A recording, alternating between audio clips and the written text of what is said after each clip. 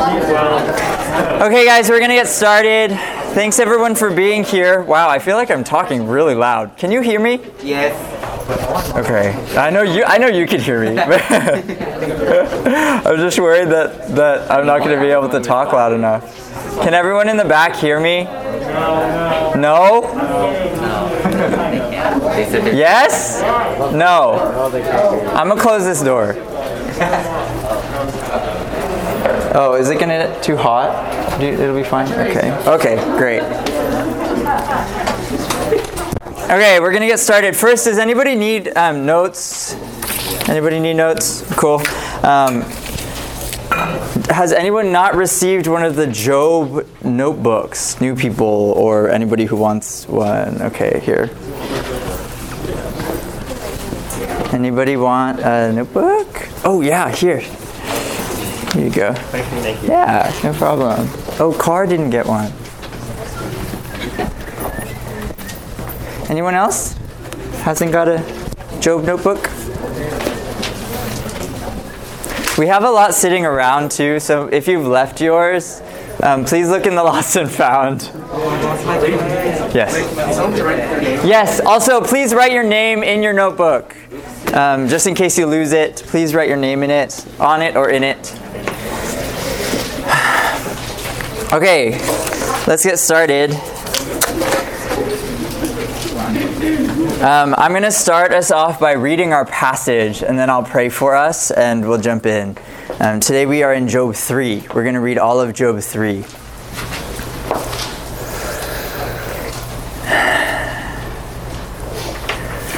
Also, my iPad is on 10%, so if it dies, I'm going to jump over to my computer. It's going to be awkward. We'll see what happens. Job 3. Let's read it together. It says, "After this, Job opened his mouth and cursed the day of his birth. And Job said, 'Let the day perish on which I was born, and the night that said, a man is conceived. Let that day be darkness. May God above not seek it, nor light shine upon it. Let gloom and deep darkness claim it. Let clouds dwell upon it. Let the blackness of the day terrify it. That night, let thick darkness seize it. Let it not rejoice among the days of the year. Let it not come into the number of the months. Behold, let that night be barren. Let no joyful cry enter it.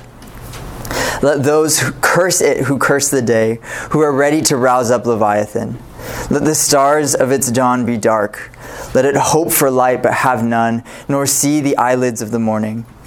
Because it did not shut the door of my mother's womb, nor hide trouble from my eyes. Why did I not die at birth, come out from the womb and expire? Why did the knees receive me? Oh, why the breasts that I should nurse? For then I would have lain down and been quiet.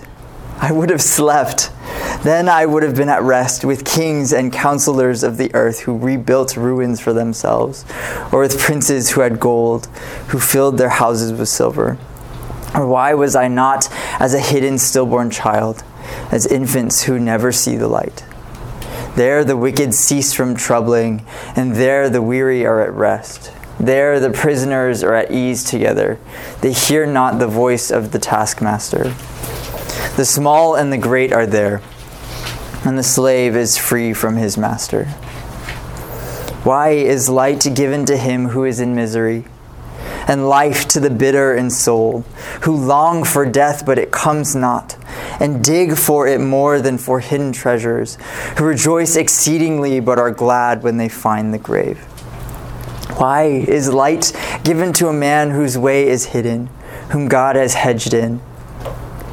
For my sighing comes instead of my bread, and my groanings are poured out like water.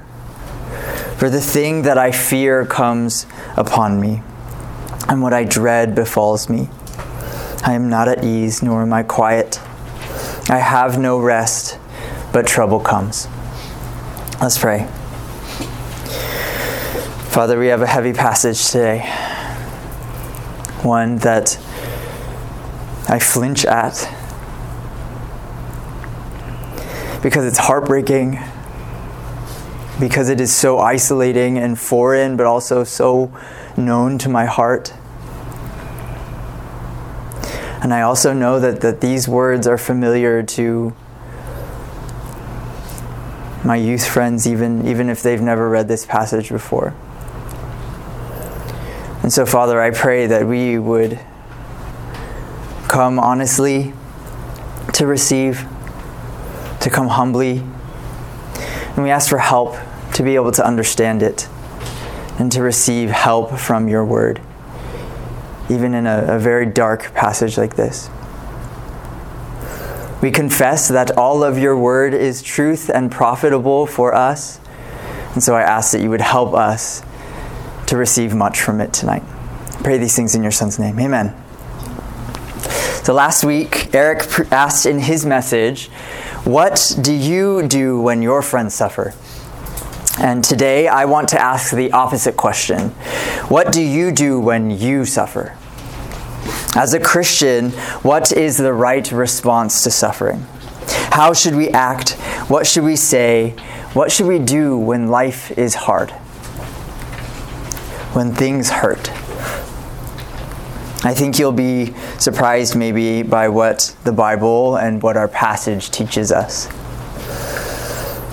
Here's what Job does. He laments. In chapter 1, we saw a rich, upright Job living the perfect life of fear of God and prosperity in every way. And then we saw Satan take all of that away under God's sovereign permission. We saw him take away his possessions, his servants, his home, his children. And then in chapter 2, his health and his physical well-being too. All of it gone. Job falls on his face in worship at the end of the chapter with his friend, and his friends come and sit in silence as they mourn together. But now we get to chapter 3. The bulk of the plot of the book of Job has taken place by now. And now comes a lot of talking, opinions, and arguing. Chapter 3 marks the beginning of the poetic discourse of Job, the part of the book when the language switches from narrative prose to all poetry. And for the rest of the book, Job and his friends will go back and forth, debating what God is up to. This discourse goes on for 39 chapters, ending with God's response to Job. This chapter is not an easy one to handle. One commentator calls this one of the most depressing chapters of the whole Bible, and I'm sure you can see why. This is where the Bible gets real, guys. Here's where it gets messy. After sitting in dust and ruins of his life in silent weeping, Job, the first thing that he does is he opens his mouth and he curses the day that he was born. He says, "I wish I had never been born." If you felt Job's response to pain in falling on his face and saying, "The Lord gave and the Lord took away, blessed be the name of the Lord," if you felt that has been too picture perfect, too neat and tidy, then here is where Job proves that he's not some superhuman, super strong, super unfazed robot who just accepts all the suffering in life. He's going to show us that he knows what you actually think and say when you hurt and when you suffer, when you mourn and despair and just hate life. Or if you felt removed from Job's suffering because it's so immense, so horrible, and so alien to you, then here's some language that you might relate with. Or even language that you will one day relate with. Maybe your wealth and your family and your health might not have been stripped away from you by God. But here are some words that you might have said to yourself because of the rejection of friends or the loss of a family member or your debilitating depression. The book of Job depicts real suffering and a real believer trying to handle that suffering and make sense of it. And so we need this passage, despite its difficulties, to teach us how to really respond to suffering. The big question for us today, though, as we read this challenging chapter is this kind of language honoring to God? Is Job saying these things out of faith? Are these terrible and depressing words being uttered out of a heart that fears and trusts God? Or is he cursing God? In saying these things, is Job being a good Christian? And we ask that question because we need to know how to apply it to ourselves. Are Job's words in chapter 3 something that we should imitate? Is Job a model for us for how to deal with suffering? Is it possible to honor God by saying such visceral, brutally honest, raw, heart-wrenching curses and laments about suffering in real life? Is it okay to say these things? Consider for a moment that if Job is not sinning when he says these things, then maybe this is the kind of response that we need for our suffering. Maybe this is the right way to deal with it. And so my answer, spoiler alert, is that yes, it is okay. I conclude this from chapter 42, verse 7, all the way at the end of the book. It's a long way coming, but after God finally breaks his silence at the end, God declares that Job has spoken rightly of God. Job says all of these scary things in chapter 3, and yes, he is allowed to. No, he is not sinning. And yes, this is part of the help that God offers us in our suffering. Through Job's monologue in chapter 3, God wants to teach us that grief and suffering are not afflictions to be numbed or challenges to be escaped from, but realities to be embraced as opportunities of faith. My main idea for this passage is that to confess the reality of suffering is to have authentic faith. And we're going to look at the 3 phases of Job's lament and Job's heart behind his words to help us also to lament in authentic faith. Let's look at the 3 parts of Job's lament. It's the cursing, longing, and questioning. As we walk through the text, I'm not going to spend too much time explaining what is being said or the background of his words, because I think that this passage in the poetry speaks very clearly and emotionally to evoke the pain and despair of Job and to teach us to walk with it, through it with him. And I say that because there's a literary transition here, as I said, from narrative to poetry, and this shift alters how we should read the rest of the book. Poetry makes us slow down. As one author says, the fact that the book is a poetic drama means that we need to settle down for a slow read, not a fast one. As part of this reading method, we need to unpack the meanings of the poetic images and metaphors. We cannot read for plot because there is very little progression, and we'll lose patience with the book if we read for fast-paced action. Abandon all expectations that this book can be read quickly. Instead, we need to settle down to prolonged meditation on the subjections placed before us. The switch to poetry here is really meaningful, so we're going to take time. It's part of the literary genius of this book.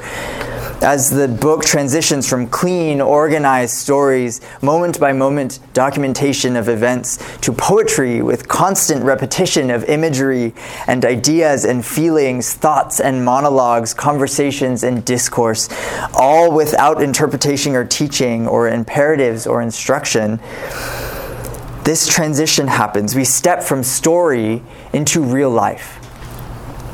The neat theological packaging that we like to wrap the Christian life up is thrown out the window. And presented before us, we have the Christian life naked and raw, plopped in our faces. There are no how-tos for suffering in these passages. No perfectly packaged, pithy truths to put on your phone background or quote on Instagram. No, what we get is reality. It's the messiness of real life packed with immersive imagery and repetition that makes us dwell on feelings and emotions. So as we go, put yourself in Job's shoes. Keep a lookout for words and thoughts and feelings that you have experienced. Let's look at the text. First, we see Job's cursing. Job's cursing. In verses 3 through 10, he first curses his birth and conception. He says, "Let the day perish on which I was born, and the night that said, a man is conceived." Verse 3 serves as this summary statement for 3 through 10. And then in verses 4 through 5, he curses the day. And then 6 through 10, he curses the night of his conception. And by cursing both the night and the day, he gives this completely holistic attack on the day of his birth. And his words sound almost like an incantation, a spell, as if saying these things could somehow turn back time and erase all of his past and put him out of his misery. Notice all of the language of darkness here. Let the day be darkness. May God above not seek it, nor light shine upon it. Gloom, deep darkness, clouds, blackness, thick darkness. Let the night be barren. Let no joyful cry enter it. Let the stars of its dawn be dark. Let it hope for light, but have none. That's how deep his suffering is.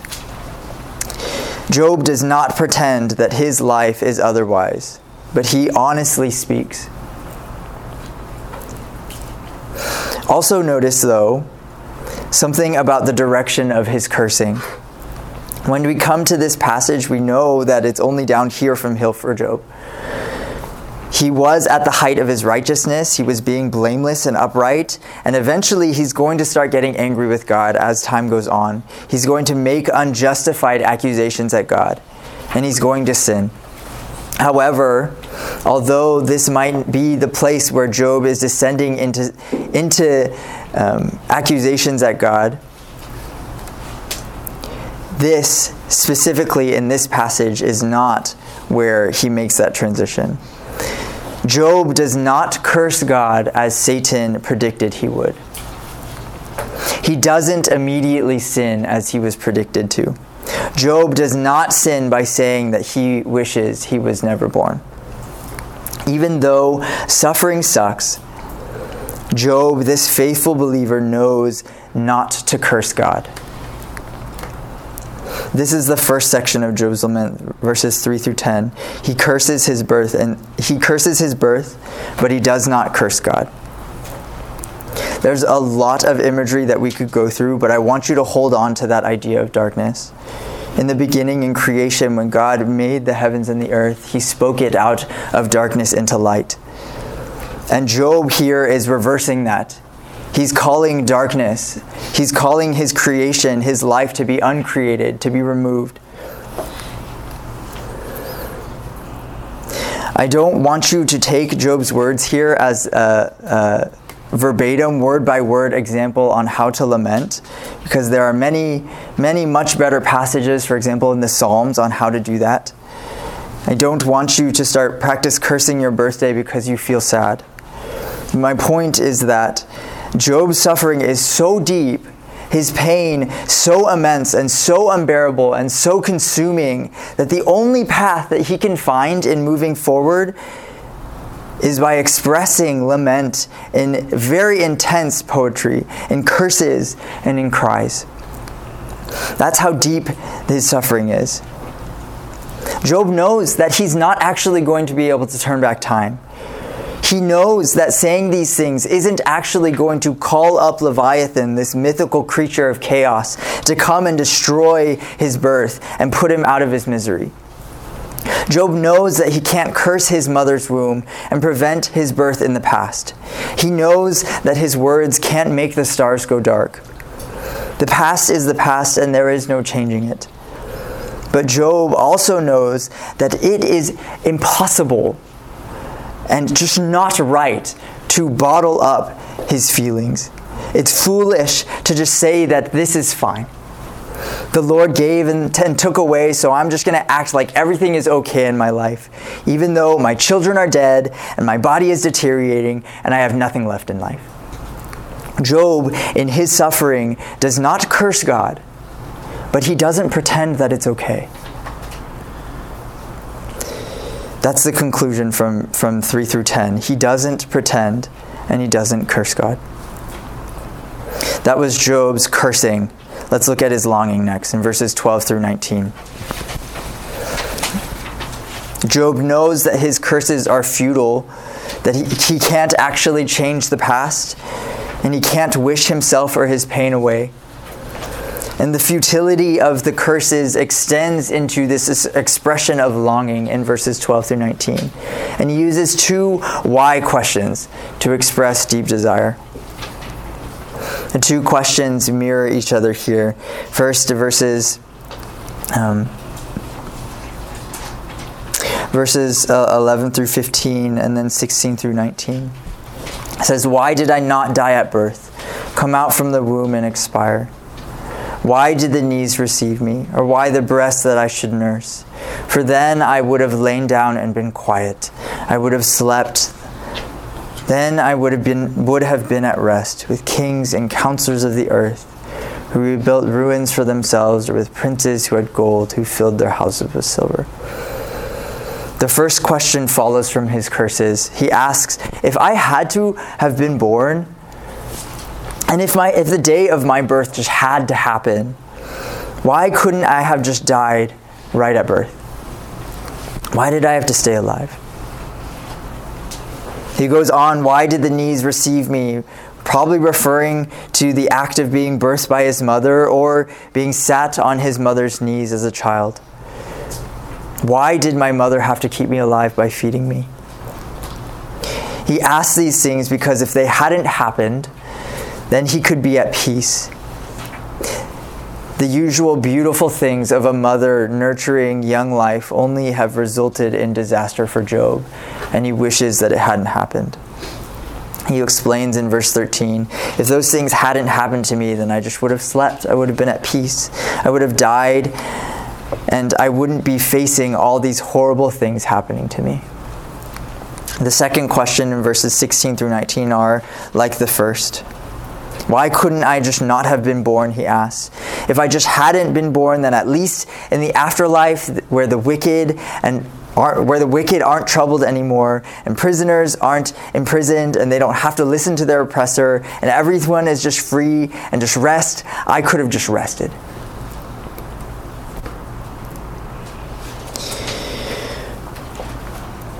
He says in verse 17 or in verse 16,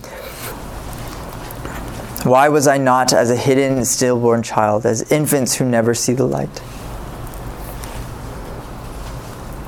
Job is in such agony and despair that even what he knows to be hell, Sheol, is a better resting place than life. Can you imagine that? His darkness is so deep that death and hell are better, more desirable options. In his clearer moments, Job knows that it's not true, that Sheol is a terrible place. Later in chapter 17 and verse 14, he says that he knows it's where decay and the worm are our father and mother. But right now, in this moment, in his desperation, he thinks that it's a place of rest. Job's response results from his recognition that his circumstances are not how things are meant to be. His despair says, there is something wrong about my world. This is wrong. It should not be like this. A world of cosmic order should not consist of suffering where the wicked prosper and the righteous hurt. But in Job's finitude, all he can do is say that it's wrong. One commentator says it like this: the deep reason for Job's unrest is that he cannot understand his sufferings. He cannot understand why a believer, a man of godliness and piety, suffers with such mind-numbing intensity. This inexplicable trouble shakes the foundations of his moral and ordered universe. It is for this reason he cannot and will not rest until he's found some resolution to his cosmic question. At heart, human rest is rooted in the rest of God when he looks on a completed and good creation. Rest is predicated on cosmic order, a creation in which there are proper boundaries, in which virtue is rewarded and vice is punished, in which there is justice and in which goodness triumphs. Job longs to share that rest with God, but at this moment his experience is the polar opposite. End quote. Job is so deep in his despair that he longs for death instead of having to face more of life. This is Job's longing, a longing for rest of death.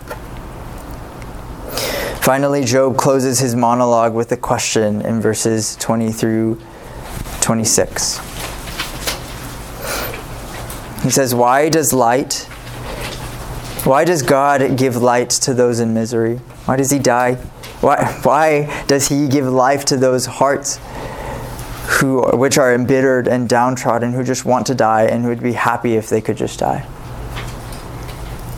Verse 23 is ironic. He says, Why is light given to a man whose way is hidden, whom God has hedged in? You might remember from chapters 1 and 2 that Satan accused God of hedging Job in to protect him so that he wouldn't suffer. But now Job laments that God has hedged him in to afflict him. When God removed the protective hedges from Job's life, and when Job experienced freedom from God's protection, the opposite result came about: suffering, agony, and despair. And then in verse 24, he explains why he asked his prior question. For my sighing comes instead of my bread, and my groanings are poured out like water. Job's pain and despair are so common to him and so constant that they are more present than food and water, the basic needs of his life. The words for sighing and groaning are strong words, almost violent words. Sighing connotes shrieking, loud moans and wails that come from people devastated by tragedy. But why is all of his despair so present and persistent? He explains in verse 25. For the things that I fear come upon me, and what I dread befall me. All of his worst nightmares have come true. Everything bad that could ever have happened to Job have happened. Imagine that. And then finally, in 4 different ways, he expresses his unrest to conclude in verse 26. He says, I am not at ease, nor am I quiet. I have no rest, but trouble comes. In death, even the wicked appear to have freedom from turmoil, from strife. But in life, turmoil is Job's constant companion. In the end, Job just wants peace. He just wants rest. He doesn't want his material wealth back. He doesn't ask for his family back. He doesn't ask for his status. He just wants to be free from pain. This is the main theme of Job's lament, restlessness. Job cannot rest, and he just wants peace. And it is actually this restlessness that points him to something more.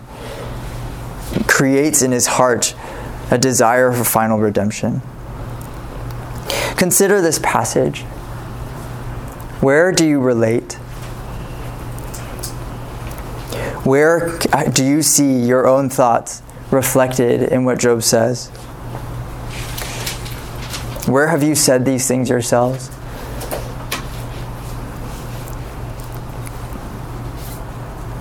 I have to make this clear, guys. This chapter is not in the Bible as an example of unfaithfulness.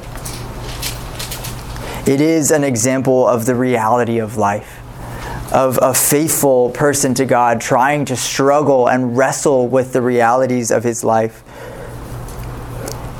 And for us, we can conclude that crying out to God like this is not sin. It is not sin to say to yourself and to God, life sucks, this hurts, I cannot do this needs to be made right. And I know that in all of our lives, there are ways that you are crying out to God in this way. It is not a sin to ask God why. It is not a sin to be able to comprehend, or to be unable to comprehend God's ways. It is not a sin to hurt. It is not a sin to tell God that you are hurting and that you want out of it, that you want your pain to stop. It is not wrong to long for the end of your suffering, for wholeness, for your restlessness to come to an end, and for redemption. I've preached this before and I will preach it again. When you suffer, the worst thing that you can do is to try and pretend that you are okay. If this passage tells us anything, it is that suffering is real and life is messy and God can handle mess. God is not fooled by anyone's fake strength in ignoring his or her problems. Biblical faith never requires you to deny the reality of pain. God never asks you to gloss over your experience with platitudes. He never asks you to blindly trust him by pretending that all of life is easy and that you just have to be strong in him. If you want an easy way out of your suffering, go ahead and deny reality. Pretend that your problems aren't real, or minimize them by telling yourself that you're just going to be okay, or numb by using the Bible to tell yourself that you just have to toughen up and be strong. That is not Christian suffering. Job's lament and his restlessness are proof for us. If you want a robust and strong biblical faith in the midst of suffering, face your pain. Confront it, but not by being strong over it, but by confessing it. Take it and go to God. Say to him with Job, this is wrong, this hurts, this is burdensome and so tiring and agonizing that it would have been better for me just not to have been born at all. God, that is how terrible I feel. Tell God. Job is no stoic. He's not striving to be pure mind with no feeling. The Bible knows nothing of such dehumanizing philosophy, says one commentator. But we stand in a long tradition of pallid piety that has confused the Christian way with the noble but heathen ethic of the Stoa. So much of Christianity today preaches stoicism rather than faithful lament. It preaches that you have to just be unfazed and steadfast without reason. Its prescription for the afflicted, one author says, is torpid resignation to the unquestionable will of God, a strict curb on all feelings, or at least on the outward expression of them, with disapproval of the weakling majority who cannot walk calmly in the furnace with tranquility and undisturbed by the fierce fires of passion. God is not testing Job to see if he can act like a brick wall. God is testing Job for his faith. He's giving him an opportunity to be honored by him. And how is that supposed to play out? It plays out by Job being brutally honest about his experiences. And the same is for you and me. Contemporary Christianity also has a very bad habit of making suffering and depression an abnormality. It says that if you suffer under despair and sadness, it says that if you struggle or if life is hard, it means you're sinning. Or your faith isn't strong enough. And you need to repent or believe harder in Jesus to get yourself out of it. This is not biblical. And that's what Job teaches us. In light of Job's lament, that sort of contemporary cultural Christianity that says you have to just try harder or believe harder, it's anti-biblical. It's the opposite of what Job exemplifies. Job 3 teaches us that it is possible to be a true believer and still feel sad. Still be depressed, to suffer but still be faithful. But that happens by not staying silent about hurt, but taking to God your hurt and being real with him. The Bible names our experiences. It describes how we feel. God knows that your life is hard. And the inclusion of passages like this is proof to you and me that he cares.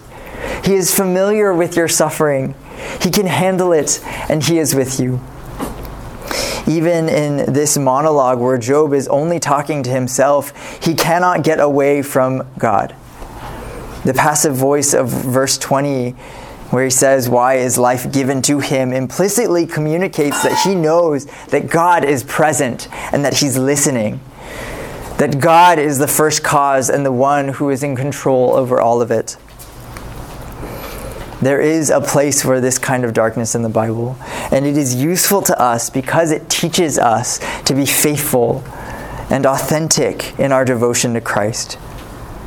Being a follower of Christ is not characterized by triumphalistic Christianity. Being a Christian does not deny that life is hard, and it doesn't try to pretend that life is okay when life is not.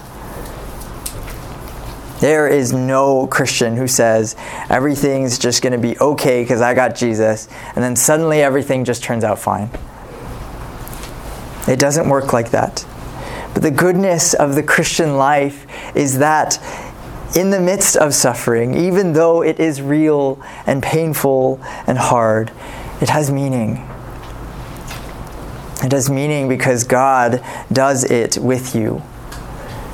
Because God understands your suffering. Because God is with you in your suffering. And because God will one day bring your suffering to rest.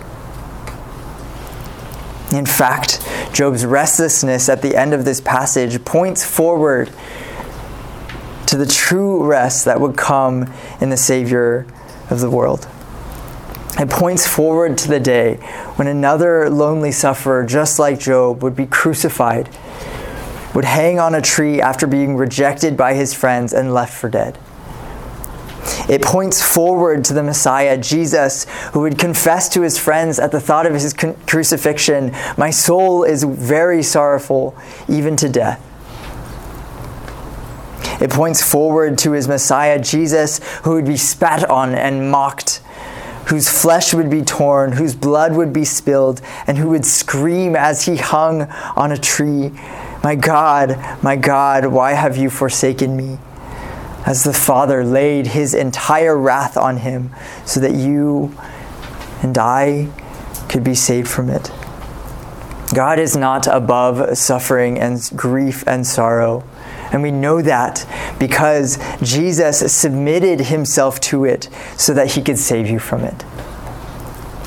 He came and experienced every kind of suffering known to man, fully identifying with us in ours, so that he could ensure your salvation from it. In Christ's resurrection, after 3 days, he does exactly that. He ensures your rest with the Father in eternity. What Job did not know, we know. The end of the story is written, and that end is rest for those who are in Christ. For us today, it means that we can grieve. It means that we can mourn. We can lament. We can cry out to God as we suffer. Mark Vroegrup, author of Dark Clouds, Deep Mercy, a book on lament, he writes, "Christians can enter the rubble of life and even lead in lament because we know the rest of the story. In Christ we have rest. And it means that today we can be faithful as we lament to God." Some applications that I'd like us to consider. To those of us who are hurting, please don't suffer alone. I know that this idea of lament may be new to you, but I hope that you can embrace it as help from God in the midst of your pain, whatever it may be, from the smallest things to the biggest things. I know that some of you may feel suffocated by the thought that at church that you just have to act okay and be strong and be all put together. I know that you feel like every time you come to youth group, you just have to put on that smiling mask and hide everything that is hurting and broken in your life. But Job is here to tell us tonight that a truly righteous person doesn't have to hide. A truly righteous person doesn't have to wear that metaphorical mask. Job, in the face of his suffering, screams and he weeps because everything is wrong.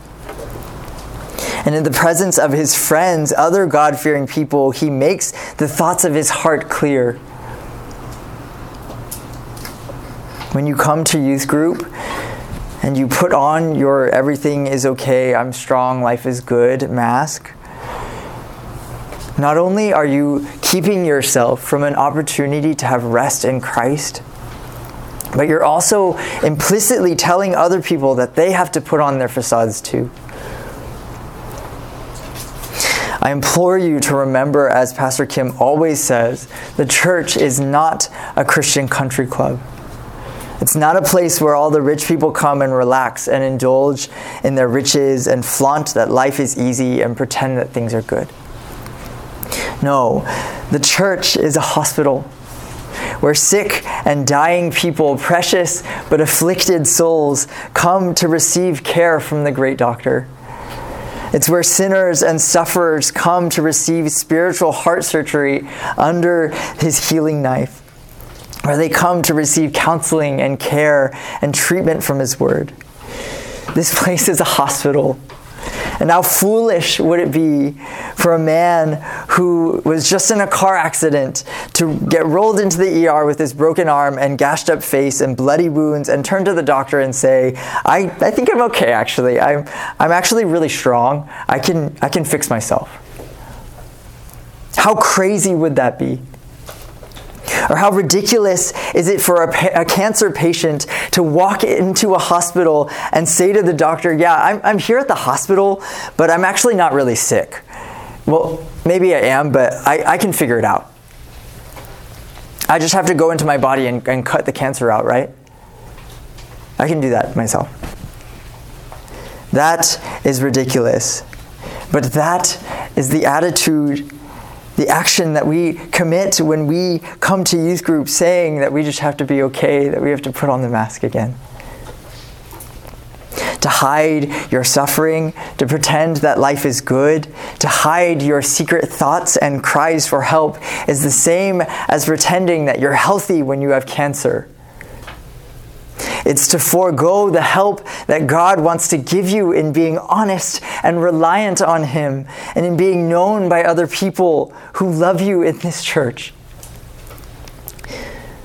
It's to say, God, I don't need your help. I don't need the grace that you've given me in the midst of my pain. Please, I'm begging you, don't live like that. I know that maybe you're not hiding on purpose. That maybe if you feel like you can't trust the people around you, and maybe you're afraid that people will judge you or reject you or hurt you more. I'm right there with you. And I cannot stress this enough. God has designed this place to be a refuge for you. So please don't reject it. Please don't write us off. These people in this room, the people who you're going to meet with your small group, are here for you. And please let us come alongside you. Another application for those of us on the receiving end, for people who have friends who are suffering. I encourage you to be ready to love and come alongside your friends. Are you ready to listen to your friends when they're sad, when they're hurting, when they have hard and scary and messy and ugly things to say to you and to God? Are you prepared with, as Pastor Eric preached last week, with your ministries of presence and silence, to be there in solidarity for your friends? To listen and patiently hear them out when they are suffering? To be there with them? To not abandon them? To not brush them off? In youth group, and especially in your small groups, you can help make other people comfortable to honestly share by sharing yourself first. Sure, maybe there's not always actually something going on in your life that is as debilitating as the things of Job's life. But you can encourage other people to feel comfortable and show that this place isn't just some holy club where you have to act perfect all the time by sharing and by praying honestly. You can help other people tear down their walls that keep them from being open by tearing down yours first.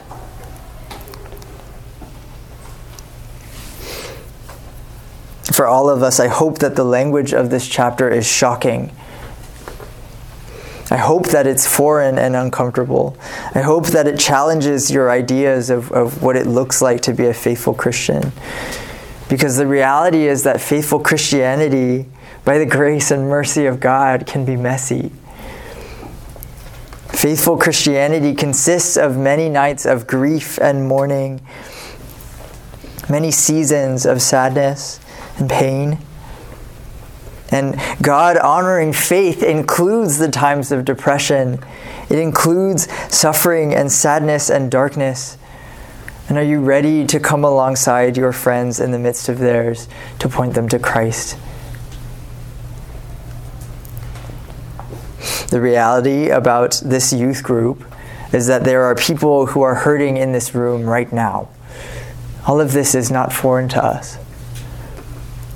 There are people who have been or currently feeling the tyranny of discouragement and depression. There are people who are hiding their sexual sin. There are people who have considered killing themselves. There are people who don't want to get up in the morning because facing life again is too painful. Wake up call. We are sinners living in a sin-tainted world. And we are all, for sure, hurting in different ways. My intent in saying these things isn't to expose you or and it's not my intent to go or to tell you to go and find out the people who are suffering, to figure it out and expose them. But I just want you to realize that life is filled with pain, and pain that is happening in each other's lives right now. And a means of help that God gives us in the midst of our suffering is to have people around us as we cry out to God, as we are honest. God is over all of our suffering, of course, but He calls you, if you are a Christian, to intimately be like Christ in His long-suffering alongside your fellow Christians. Are you ready and willing to love them with your silent solidarity and unwavering love? Are you ready to point them to Christ with Scripture when they need it? Are you ready to help your friends, to help your fellow brothers and sisters lament in faith? Finally, an application for staffers. Have you made it explicitly clear that this is the kind of relationship that is available to those in your small group? Have you told them explicitly, I'm here for you? You don't have to pretend to be okay. I won't reject you. I won't hurt you. But not only with your words, have you shown it with your actions? Have you shown your students that you're there for them when they call at 1 a.m. because of a sudden bout of despair? Have you shown them that you're ready to patiently listen and withhold judgment and not criticize or fix right away? Have you shown that you're committed to them outside of Fridays, that you're not just their spiritual babysitter, but a true friend? Make much of the special discipleship relationships that you're given with your youth kids. And don't let them suffer alone. Friends, my prayer in considering a passage like this is that we would not fake having it all together. And that we would see the love that God shows us and allowing us to come to Him in our mess. And to confess that life is hard and messy. My prayer is that we would have authentic Christian faith and authentic Christian relationships by bringing to God the real hurt in our lives and finding our hope and help in Him. And praise God that as Christians, all of this is possible because Christ our Savior has suffered with us. Let's pray.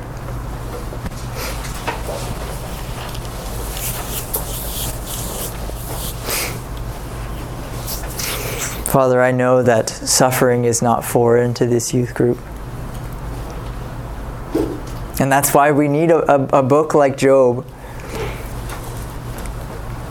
Because in it you teach us that we don't have to just act like we're good all the time. You teach us that suffering and pain are not always results of our own sin. You teach us that you are with us in all of it, and that it's opportunities to express restlessness and hope that one day it will all come to rest.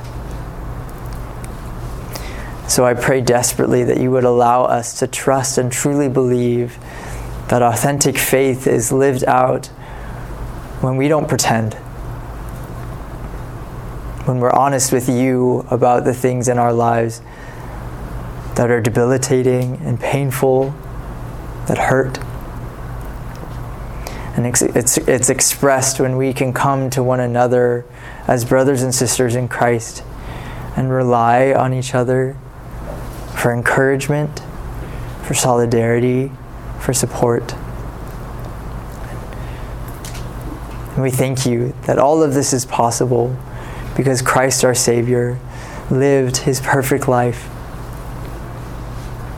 one complete with the sufferings that we experience in our lives. We thank you that in His life that He can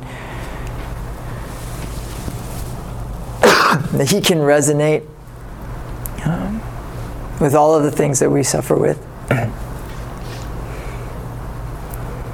And we thank you that His death was perfectly satisfactory. That in His death He took the full weight of sin and wrath that we deserved upon Himself so that we wouldn't have to face it. And that in His resurrection we have hope that all our restlessness will come to rest. Work during this time of small groups, Father, we ask that you would help us to open up, to be honest, to share, to rely on one another, or even to just start building those relationships that will allow to in the future. Help us to be faithful in the midst of the things that are hard and to find hope and rest in our God who is near. Pray these things in your Son's name. Amen.